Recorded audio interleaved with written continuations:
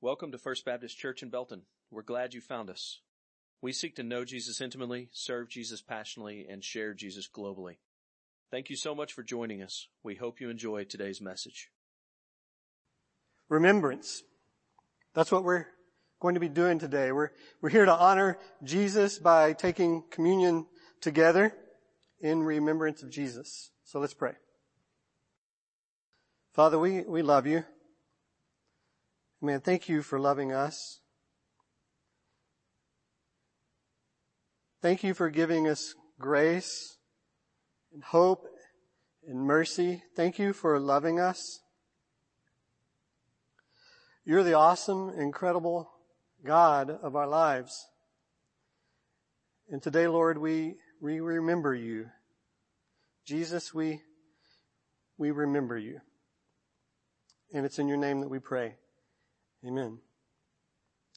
So today we will be taking the Lord's Supper. And so if you need to grab your elements, now would be a good time for you to pause the video and go grab those elements. Whatever you have, whatever juice or water or something that you have and crackers or bread or something like that, just go grab what you will use to take the Lord's Supper. And then we'll be back here in just a moment. I want to thank Brother Andy for letting me have this opportunity to lead the church in the Lord's Supper.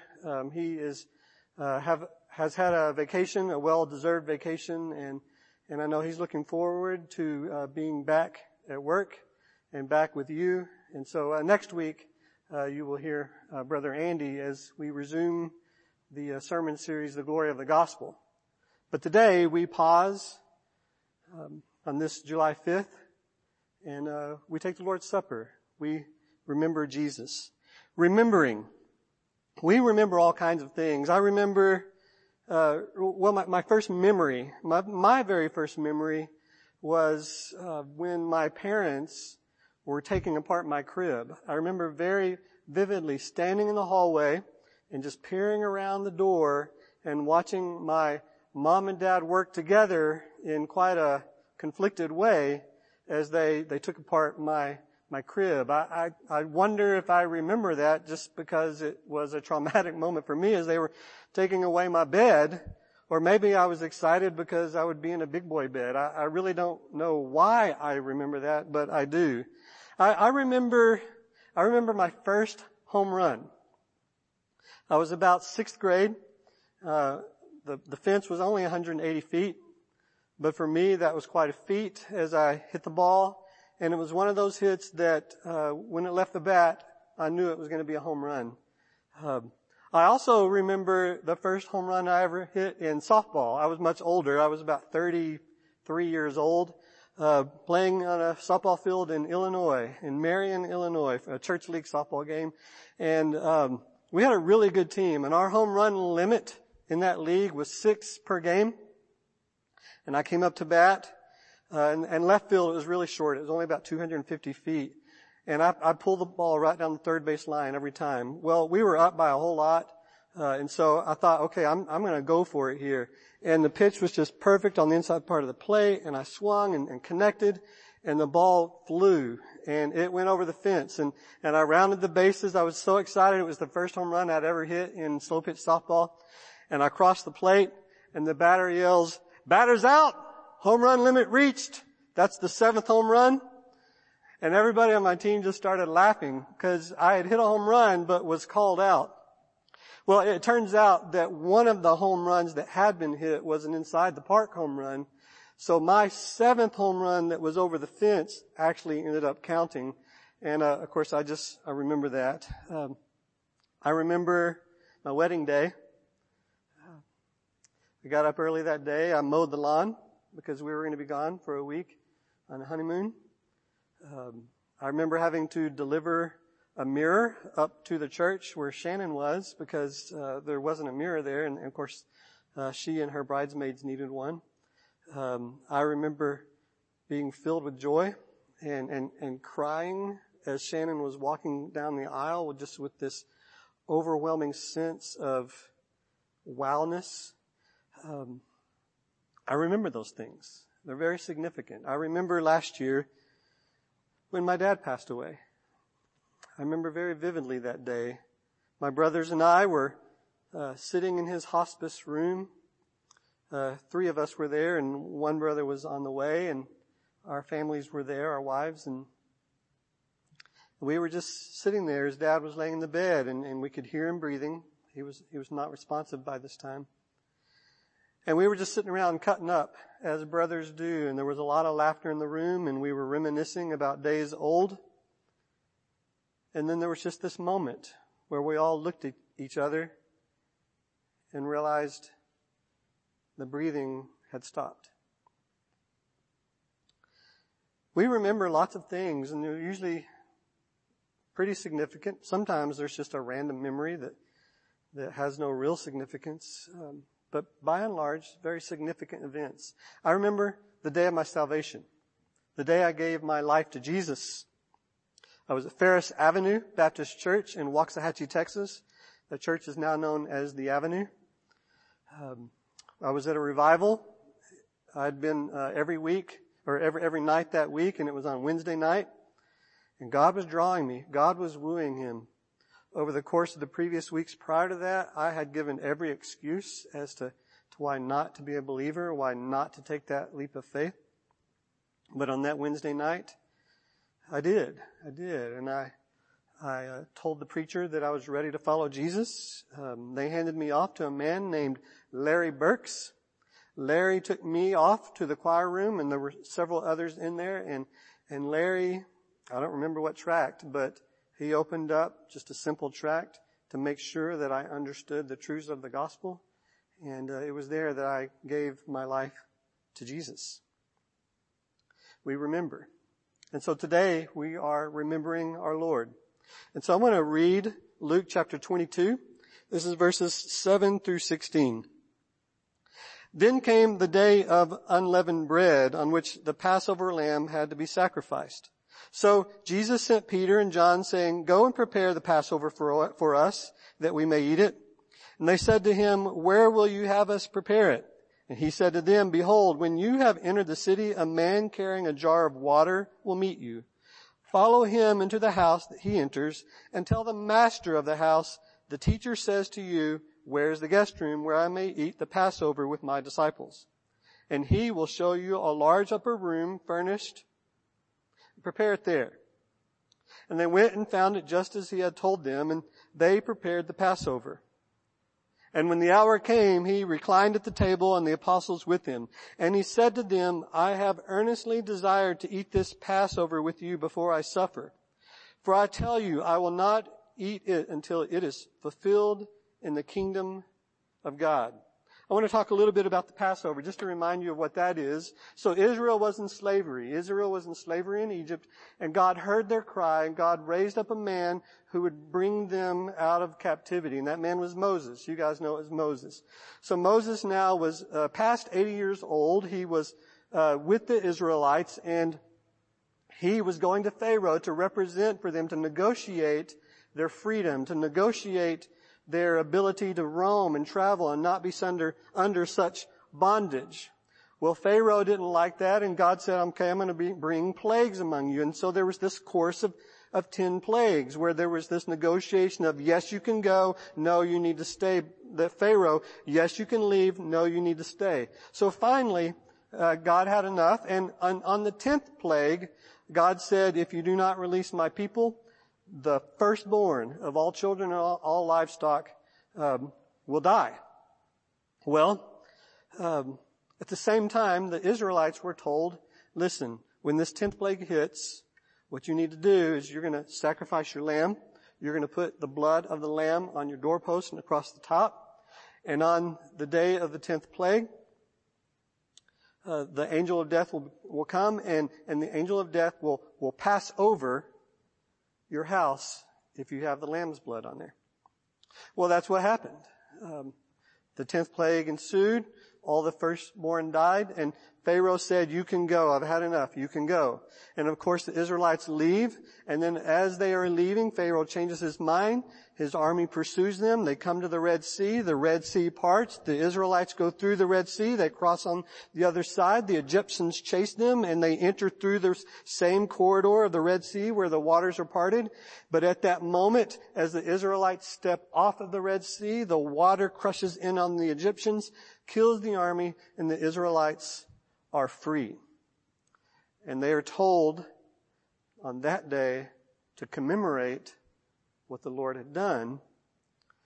And for well over a millennia, here with our story of Jesus, the Jews, the Hebrew people, had faithfully celebrated the Passover. So Jesus redefines what they are to commemorate, what they are to remember, what they are to celebrate. We're going to read in chapter 22 of Luke again, starting in verse 17. "And he took a cup, and when he had given thanks, he said, 'Take this and divide it among yourselves. For I tell you that from now on, I will not drink of the fruit of the vine until the kingdom of God comes.' And he took the bread, and when he had given thanks, he broke it and gave it to them, saying, 'This is my body, which is given for you. Do this in remembrance of me.'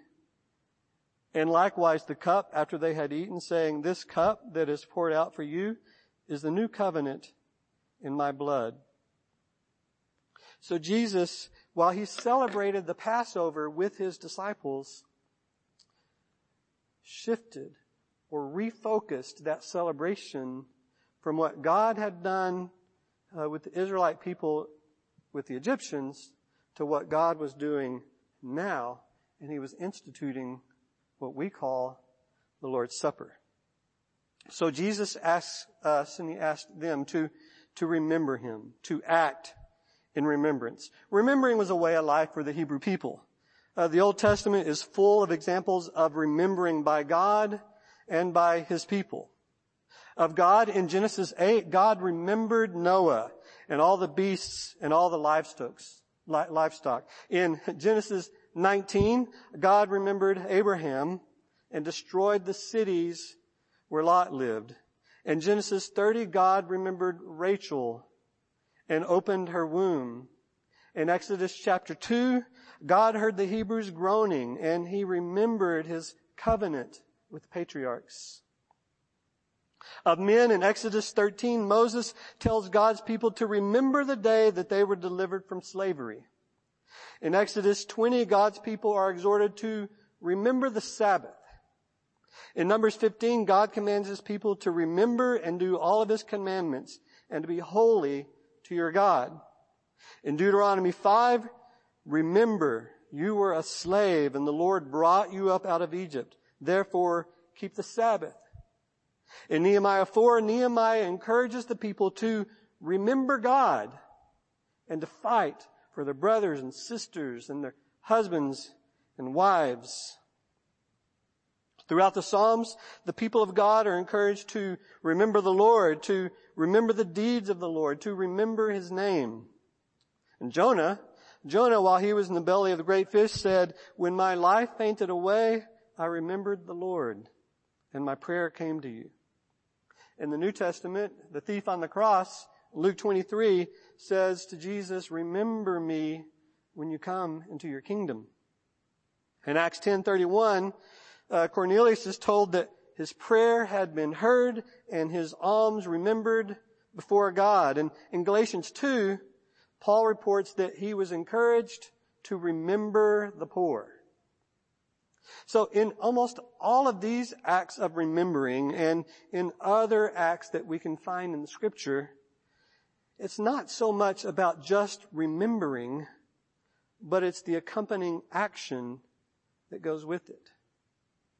God remembered and acted. It's not as though he forgot his covenant with Abraham to bless the nations and for his descendants to be numbered among the skies. So when the Scripture says that he remembered Rachel, his grandson's wife, Abraham's grandson's wife, it's not as though that he had forgotten her, but he remembered her and opened her womb. When Nehemiah was encouraging the people to remember their God, it's not as though he was asking them to do a mental exercise of recollection of, remember we have a God. He was saying, remember God and fight for what's right. When the thief on the cross was asking Jesus, remember me when you come into your kingdom, it's not as though the thief simply wanted Jesus to remember the good old times while they were on the cross. It was Jesus, remember me. And when you remember me, accept me, embrace me, allow me to be in your kingdom. So when Jesus asked his disciples to do this in remembrance of me, I submit to you that he's asking much more than just a mental exercise of recollection or recall. He's asking them to remember, to act in remembrance that would foster a deep emotional response for what he had done.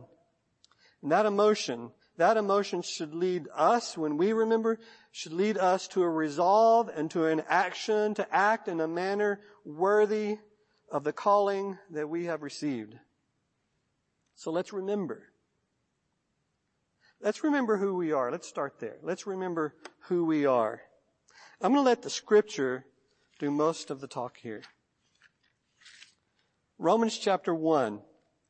We're in Romans chapter 1, beginning in verse 18. For the wrath of God is revealed from heaven against all ungodliness and unrighteousness of men who by their unrighteousness suppress the truth. For what can be known about God is plain to them because God has shown it to them. For his invisible attributes, namely his eternal power and divine nature, have been clearly perceived ever since the creation of the world in the things that have been made. So they are without excuse. For although they knew God, they did not honor him as God or give thanks to him, but they became futile in their thinking, and their foolish hearts were darkened. Claiming to be wise, they became fools and exchanged the glory of the immortal God for images resembling mortal man and birds and animals and creeping things.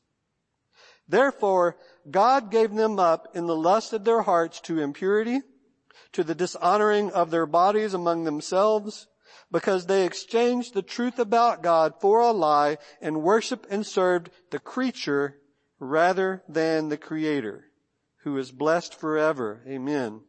For this reason, God gave them up to dishonorable passions. For their women exchanged natural relations for those that are contrary to nature. And the men likewise gave up natural relations with women and were consumed with passion for one another, men committing shameless acts with men and receiving in themselves the due penalty for their error. And since they did not see fit to acknowledge God, God gave them up to a debased mind to do what ought not to be done. They were filled with all manner of unrighteousness and evil and covetousness and malice. They are full of envy and murder and strife and deceit and maliciousness. They are gossips, slanderers, haters of God, insolent, haughty, boastful, inventors of evil, disobedient to parents, foolish, faithless, heartless, ruthless. Though they know God's righteous decree that those who practice such things deserve to die, they not only do them, but they give approval to those who practice them. Therefore, you have no excuse, O man, every one of you who judges. For in passing judgment on one another, you condemn yourselves because you, the judge, practice the very same things. I want to go back and reread verse 28. And instead of saying the words them or they, we'll just use the word you, because that's what Romans chapter 2 says. We are guilty of the very same things. Verse 28. And since you did not see fit to acknowledge God, God gave you up to a debased mind to do what ought not to be done. You were filled with all manner of unrighteousness, evil, covetousness, malice. You are full of envy and murder and strife, deceit, and maliciousness. You are gossips, slanderers, haters of God, insolent, haughty, boastful, inventors of evil, disobedient to parents, foolish, faithless, heartless, ruthless. Though you know God's righteous decree that those who practice such things deserve to die, you not only do them, but you give approval to those who practice them. That is who we were. Ephesians chapter 2 says it very similarly. I'll read this one. Ephesians chapter 2 verses 11 and 12. And in this context, Paul is writing about the relationship between Gentiles and Jews, but he makes it very clear to those of us who are Gentiles what we once were before Christ. Verse 11 of chapter 2. Therefore, remember that at one time you Gentiles in the flesh, called the uncircumcision by what is called the circumcision, which is made in the flesh by hands. Remember that you were at that time separated from Christ, alienated from the commonwealth of Israel, and strangers to the covenants of promise, having no hope, and without God in the world. That's who we were. That's who we were in Jesus. That's who all of us were. Mother Teresa, Billy Graham, your sweet grandmother, the most godly person you know, which is probably your sweet grandmother, were this. Without hope, without God in the world. That's who we were. It's who you were. It's who I was. So let's continue then with who He is. That's who we were, but who is Jesus? Well, Jesus is the Almighty One. Jesus is the Alpha and Omega. He is our advocate. Jesus is the author and perfecter of our faith. He is the bread of life, the beloved Son of God. He is the bridegroom. He is the chief cornerstone, our deliverer. He is faithful and true. He is the good shepherd, the great high priest, and the head of the church. He is the I am. Jesus is the judge, the King of kings, and He is the Lamb of God, and He is the Lion of the tribe of Judah. He is the Lord, our mediator before God. He is the Messiah. He is the mighty one. He is the one who sets us free. He is our hope, our peace, our Redeemer. He is the risen Lord. He is the rock, the sacrifice for our sins. He is our Savior. He is the Son of Man, the supreme creator of all, the resurrection. He is the life, the door, the way. He is the Word, and He is the truth. He is the victorious one. He is the wonderful Counselor. He is the mighty God. He is everlasting Father, and He is the Prince of Peace. Jesus was all of those things before He came to earth and because He came to earth. He left heaven. He was in that perfect fellowship with the triune God, and He came to this place, this broken place. He lived, He breathed, He worked, He sweated, He cried, He mourned, He laughed, and He celebrated. Yet He lived perfectly in complete fulfillment of the promises and of the law, and at the end of His 33 years, He was sacrificed. He took on the punishment for our sin that you and I deserve. He died an excruciatingly painful death, and but for a moment lost that sweet fellowship with God. And you can hear it in the agony of His voice. My God, why have you forsaken me? Yet He knew what had to be done, and in His final breath He said, it is finished. And He gave up His life. He did all of this. He allowed His body to be broken. He allowed His blood to be spilled. He allowed all of it. For what? Because He loves us. Because He wants to be with us. To reconcile us in Him. To reconcile all of creation in Himself. That's who Jesus is. So for those of us who are in Christ, who are we now? For those of us who have given our lives to Jesus, who are we now? Well, back in the Ephesians passage, let's read chapter 2 in verse 13 and following.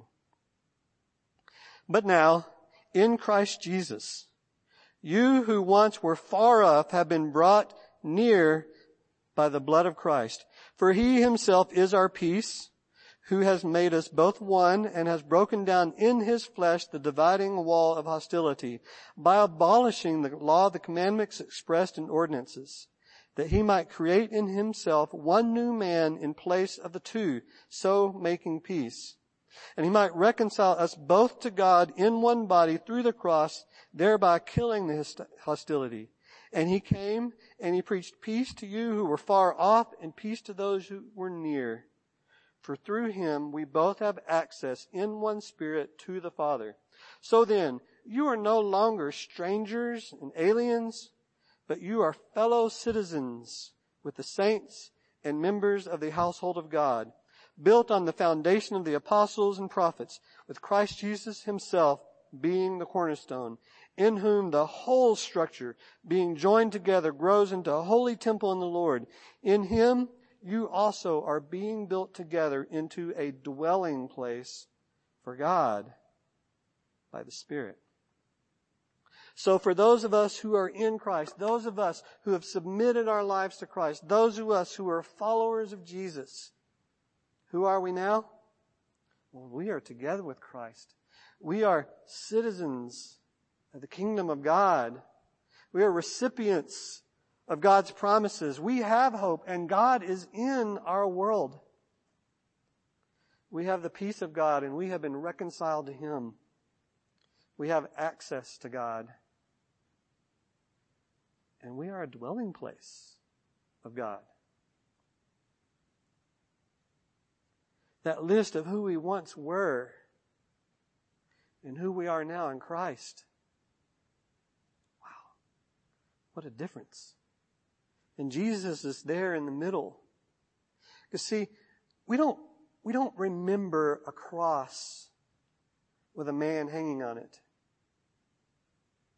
We remember an empty cross. We don't remember a tomb that has the dust of a decaying man or the bones of a dead body. We remember an empty tomb. Because though Jesus died for our sins, he died for our sins, we remember that he was also resurrected from the dead. And in his resurrected body, he ministered to his friends and he taught his friends and all the teaching that he had done for 3 years, it was beginning to come together and beginning to make sense to his followers. And then he gave the commission to his friends to go out and share what Jesus had done. So ever since that time, his followers have been proclaiming the gospel all over the world. And that is why almost 2,000 years later that we can stand here today and together remember and proclaim that Jesus saved us, that Jesus changed us, that Jesus rescued us, and that he wants to do the same for all people of all nations, in all neighborhoods, in all cities, and in our downtowns, and in our suburbs, and in our towns, and in our villages. Jesus is Lord, and we are to proclaim that. So, when we do this, when we do the Lord's Supper in remembrance of him, it comes with that compelling emotional response to be active and to share. He did this for me. He did it for you. He did it for those around us. Do you know Jesus? Have you been pondering it for days or years or weeks or months? Should I become a follower of Jesus? Should I give my life to Christ? Is it real? You may even be delaying that response because if you were like me, you were afraid to become a Christian because to do so would mean to admit that you're not. And somehow the accuser has confused you into thinking that people would be disappointed around you. They would be disappointed that you have been pulling the wool over their eyes all these years.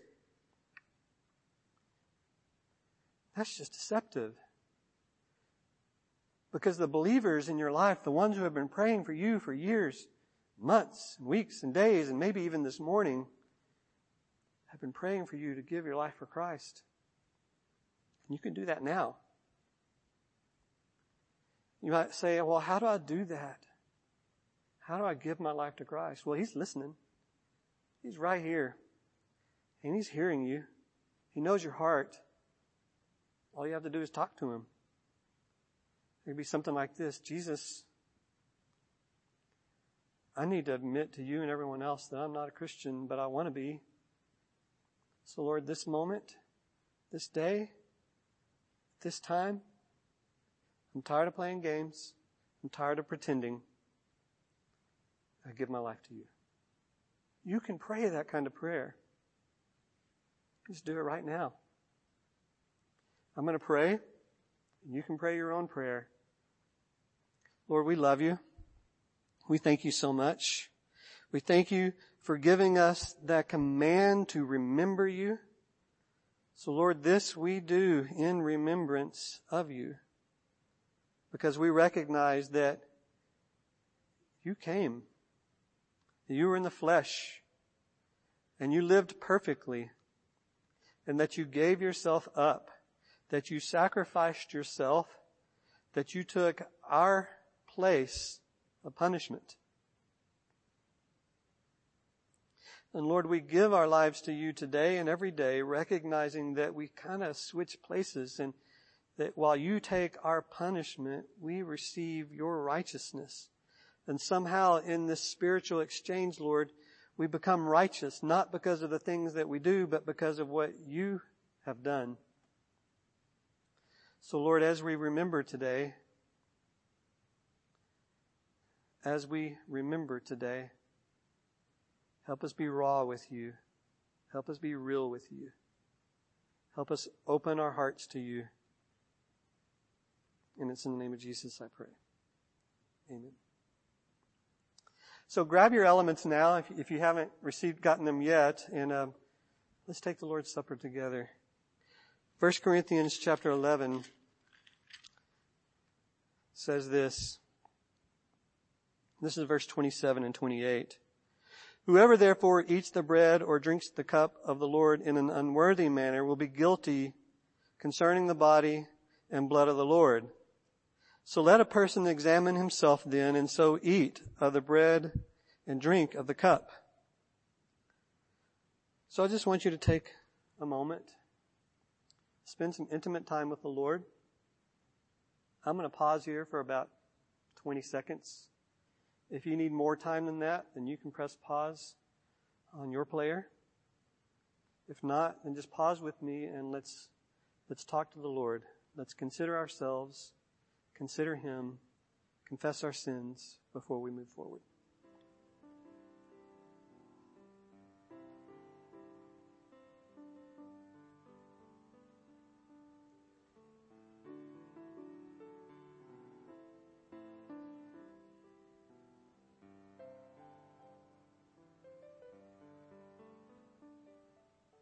Thank you for hearing our prayers, Lord. So, we take the bread. We take the bread. 1 Corinthians 11, 23 and 24 say, For I received from the Lord what I also delivered to you, that the Lord Jesus on the night when He was betrayed took bread, and when He had given thanks, He broke it and said, This is my body, which is for you.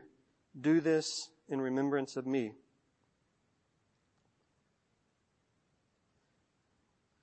When we take the wine or the juice or your water, whatever you have. Verse 25. In the same way, He also took the cup after supper, saying, This cup is the new covenant in my blood. Do this as often as you drink it in remembrance of me.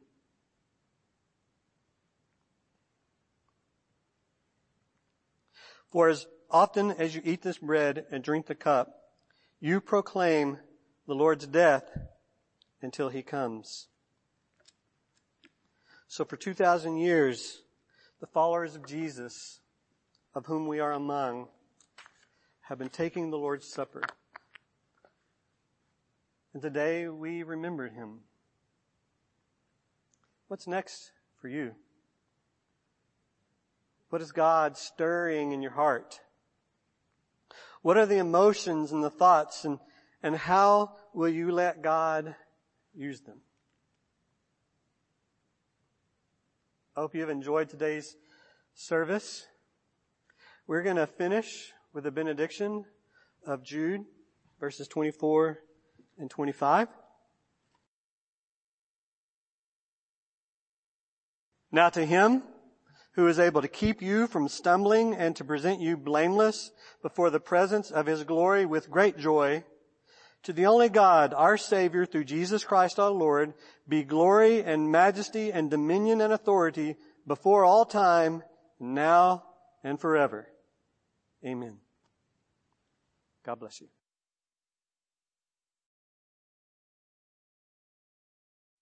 If you would like more information, visit our church website at www.fbcbelton.org or call our church office at 254-939-0705.